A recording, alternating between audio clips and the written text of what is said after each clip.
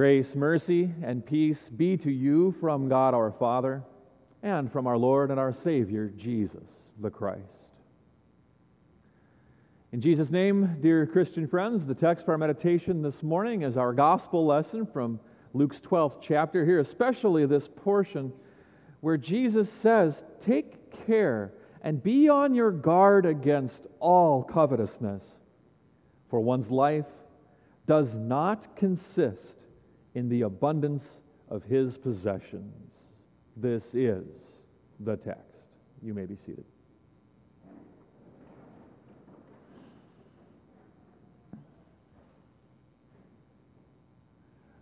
This text never ceases to amaze me every single time it comes up.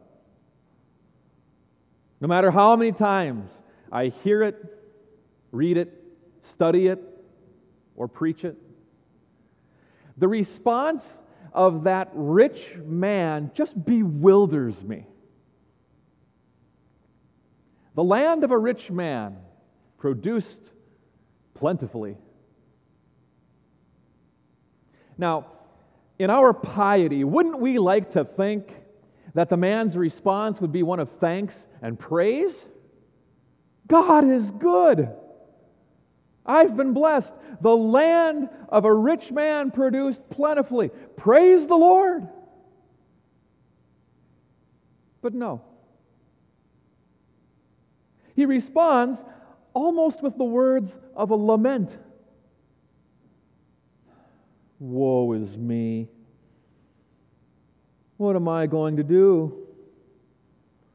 I have all this wealth and no way to keep it. Oh, this is just terrible. How would you like to be invited to that pity party? I imagine that most of us would have a few words for this guy. Words like, "Who do you think you are? How dare you? Just look how good you have it when others are struggling just to get by. Why, if I had even just a fraction of what you have, I'd be thanking the Lord every single day of my life for how He's blessed me." But even this is not the point of Jesus' parable. To call out the sinful pride and arrogance in others, to get them to repent and appreciate what they have. No. The parable is directed at you and your attitude toward money and possessions. Jesus tells you to be on your guard against all covetousness. The parable is a lesson in trust. This text is not a lesson in financial planning and wealth management. Jesus is not laying out here a method for investing and diversification. He is not holding up this rich man as the epitome of thriftiness and saving, a model businessman we should all strive to emulate. Quite the contrary. He calls the man a fool. And why? Well, notice what the man himself says when he sees how he's been blessed. In his own words, he tells us, "What shall I do? For I have nowhere to store my crops." And then in the very next sentence, the light bulb comes on. He snaps his fingers and he says, "I've got it. I know what I'm going to do. I'll tear down my barns and build even larger ones, and there I will store all my grain and my goods." Sounds like a great plan. Did you catch it? It's easy to miss because it goes by kind of fast. I will tear down my barns and build larger ones. See, when he says, I have nowhere to store my crops, he doesn't mean nowhere. He doesn't mean he doesn't have anything to start with at all. He has barns aplenty. He says so himself. What he is telling us is that there's no room left in them. He's telling us they are already full. This man might better be described as a hoarder than wealthy or frugal or wise. He's clearly concerned only about himself and his own existence. He cares nothing for his fellow man or the congregation of God's people. What's he going to do with all of it? The fact that his barns are bursting at the seams already is evidence that he can't possibly begin to use it all and spend it himself, so he hoards it, not sharing. He is the very picture of covetousness and greed, trusting only in himself and in his stuff. He is the one who believes, against whom Jesus warns, that his life consists in the abundance of his possessions. We hear him say as much. I will say to myself, self, you have ample goods stored up for many years. Relax. Take it easy. Eat, drink, be merry. Everything's going to be fine.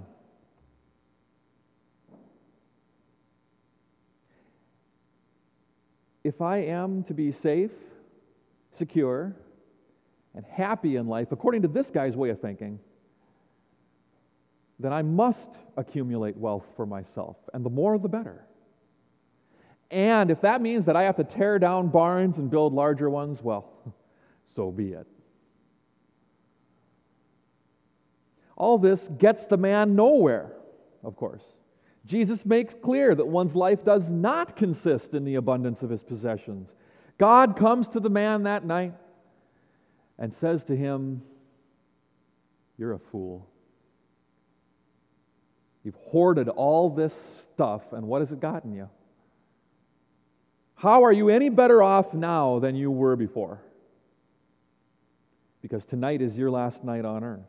Your life has ended, and what's going to happen to all this stuff you've worked so hard for? You can't take it with you. Someone else is going to get to enjoy it. You misplaced your priorities.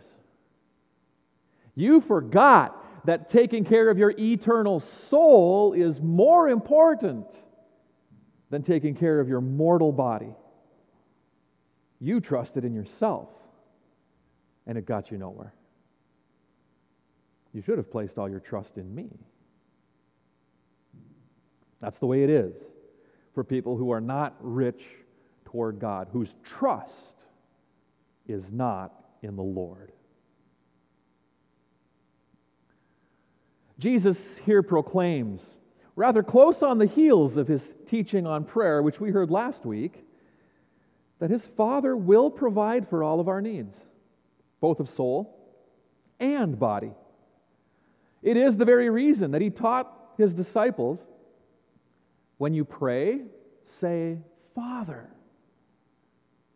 Acknowledge that God is Father, that he is the source of our health and our wealth, our strength and our salvation, and that nothing can snatch us out of his hand. He proceeds immediately after this parable to remind his listeners and us that God provides even for the ravens. The ravens who neither sow nor reap and have neither storehouse nor barn, unlike that rich man in the parable, who did all of that and had all of those things. The ravens don't, and yet God feeds them.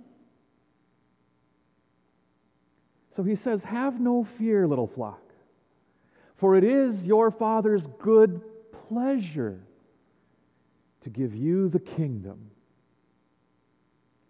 So, seek his kingdom, and these earthly things, they'll be added to you as well. Be rich toward God. Trust in him.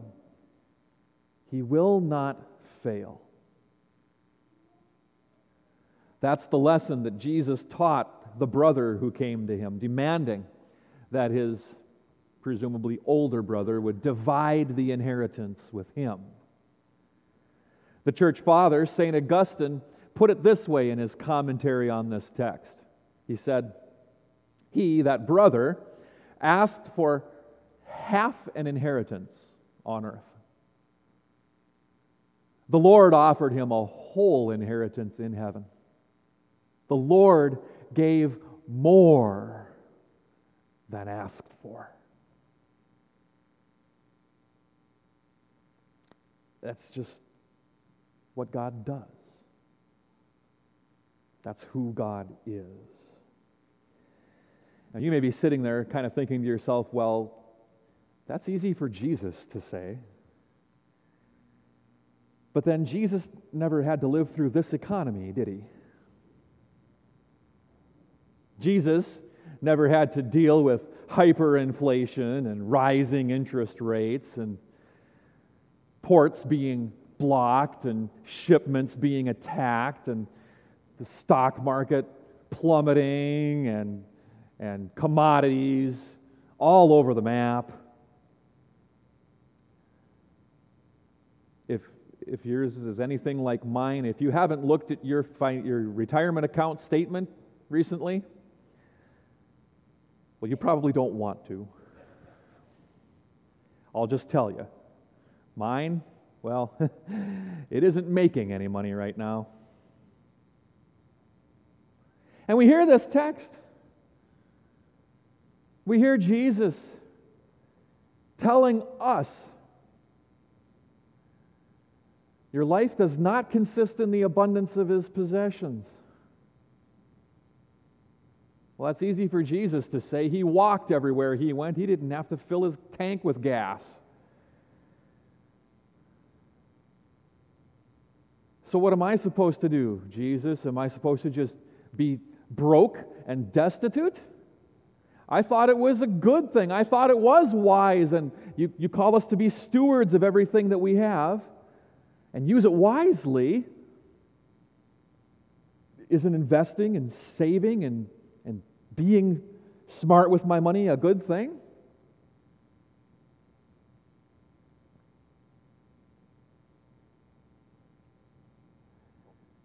And I think we all know, as we sit at our table or desk with the bills laid out and the checkbook, maybe the internet banking opened up, and we got to make some hard decisions. What are the priorities? What do we cut out? What do we keep? And for so many, when times are hard and when tough decisions need to be made, any kind of charitable giving is often the first to go because it's just so easy to do. I mean, we're fully and completely in control of that. We decide who we give to and when and why. And so if I have to sacrifice that, well, so be it.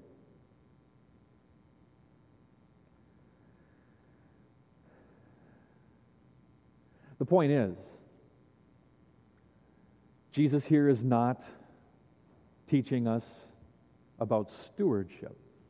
He's not teaching us about how to manage what we have. The parable is a lesson in trust. The question is not so much what do you have or not have and what do you do with it, but rather what is the attitude of your heart? As our theme today says, whom do you trust? We don't know whether this night God will come to us and say, your soul is required of you. We don't know how many more nights or how many more weeks, months, or years He may give us, but we do know one thing. Jesus has actually lived through this economy. He's living through it right now. He's living through it with you and through you. St. Paul puts it this way. In the 8th chapter of his letter to the Romans, after he lays out just this whole laundry list of things that would stand against us, that would seek to rob us of our joy, drive faith out of our hearts, and condemn us to hell. After listing all of these things, he asks this question: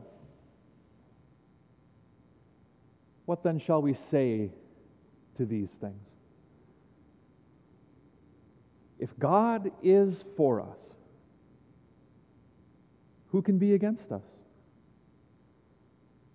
He who did not spare His own Son, but gave Him up for us all, how will He not with Him also graciously give us all things? God is for us.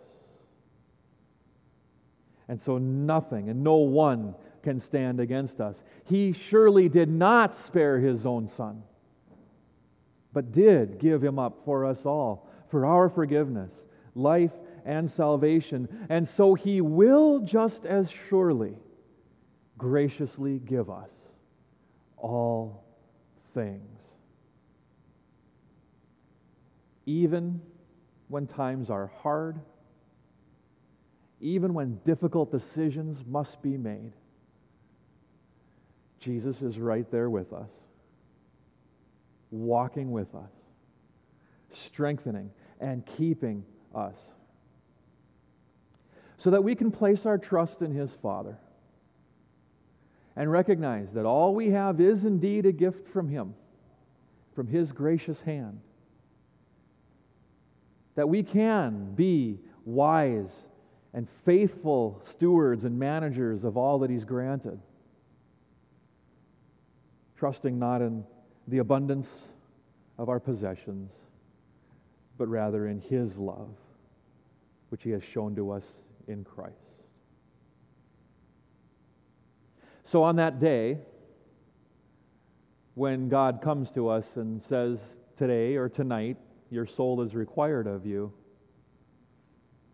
He won't look at us and say, you fool, but rather, well done, good and faithful servant.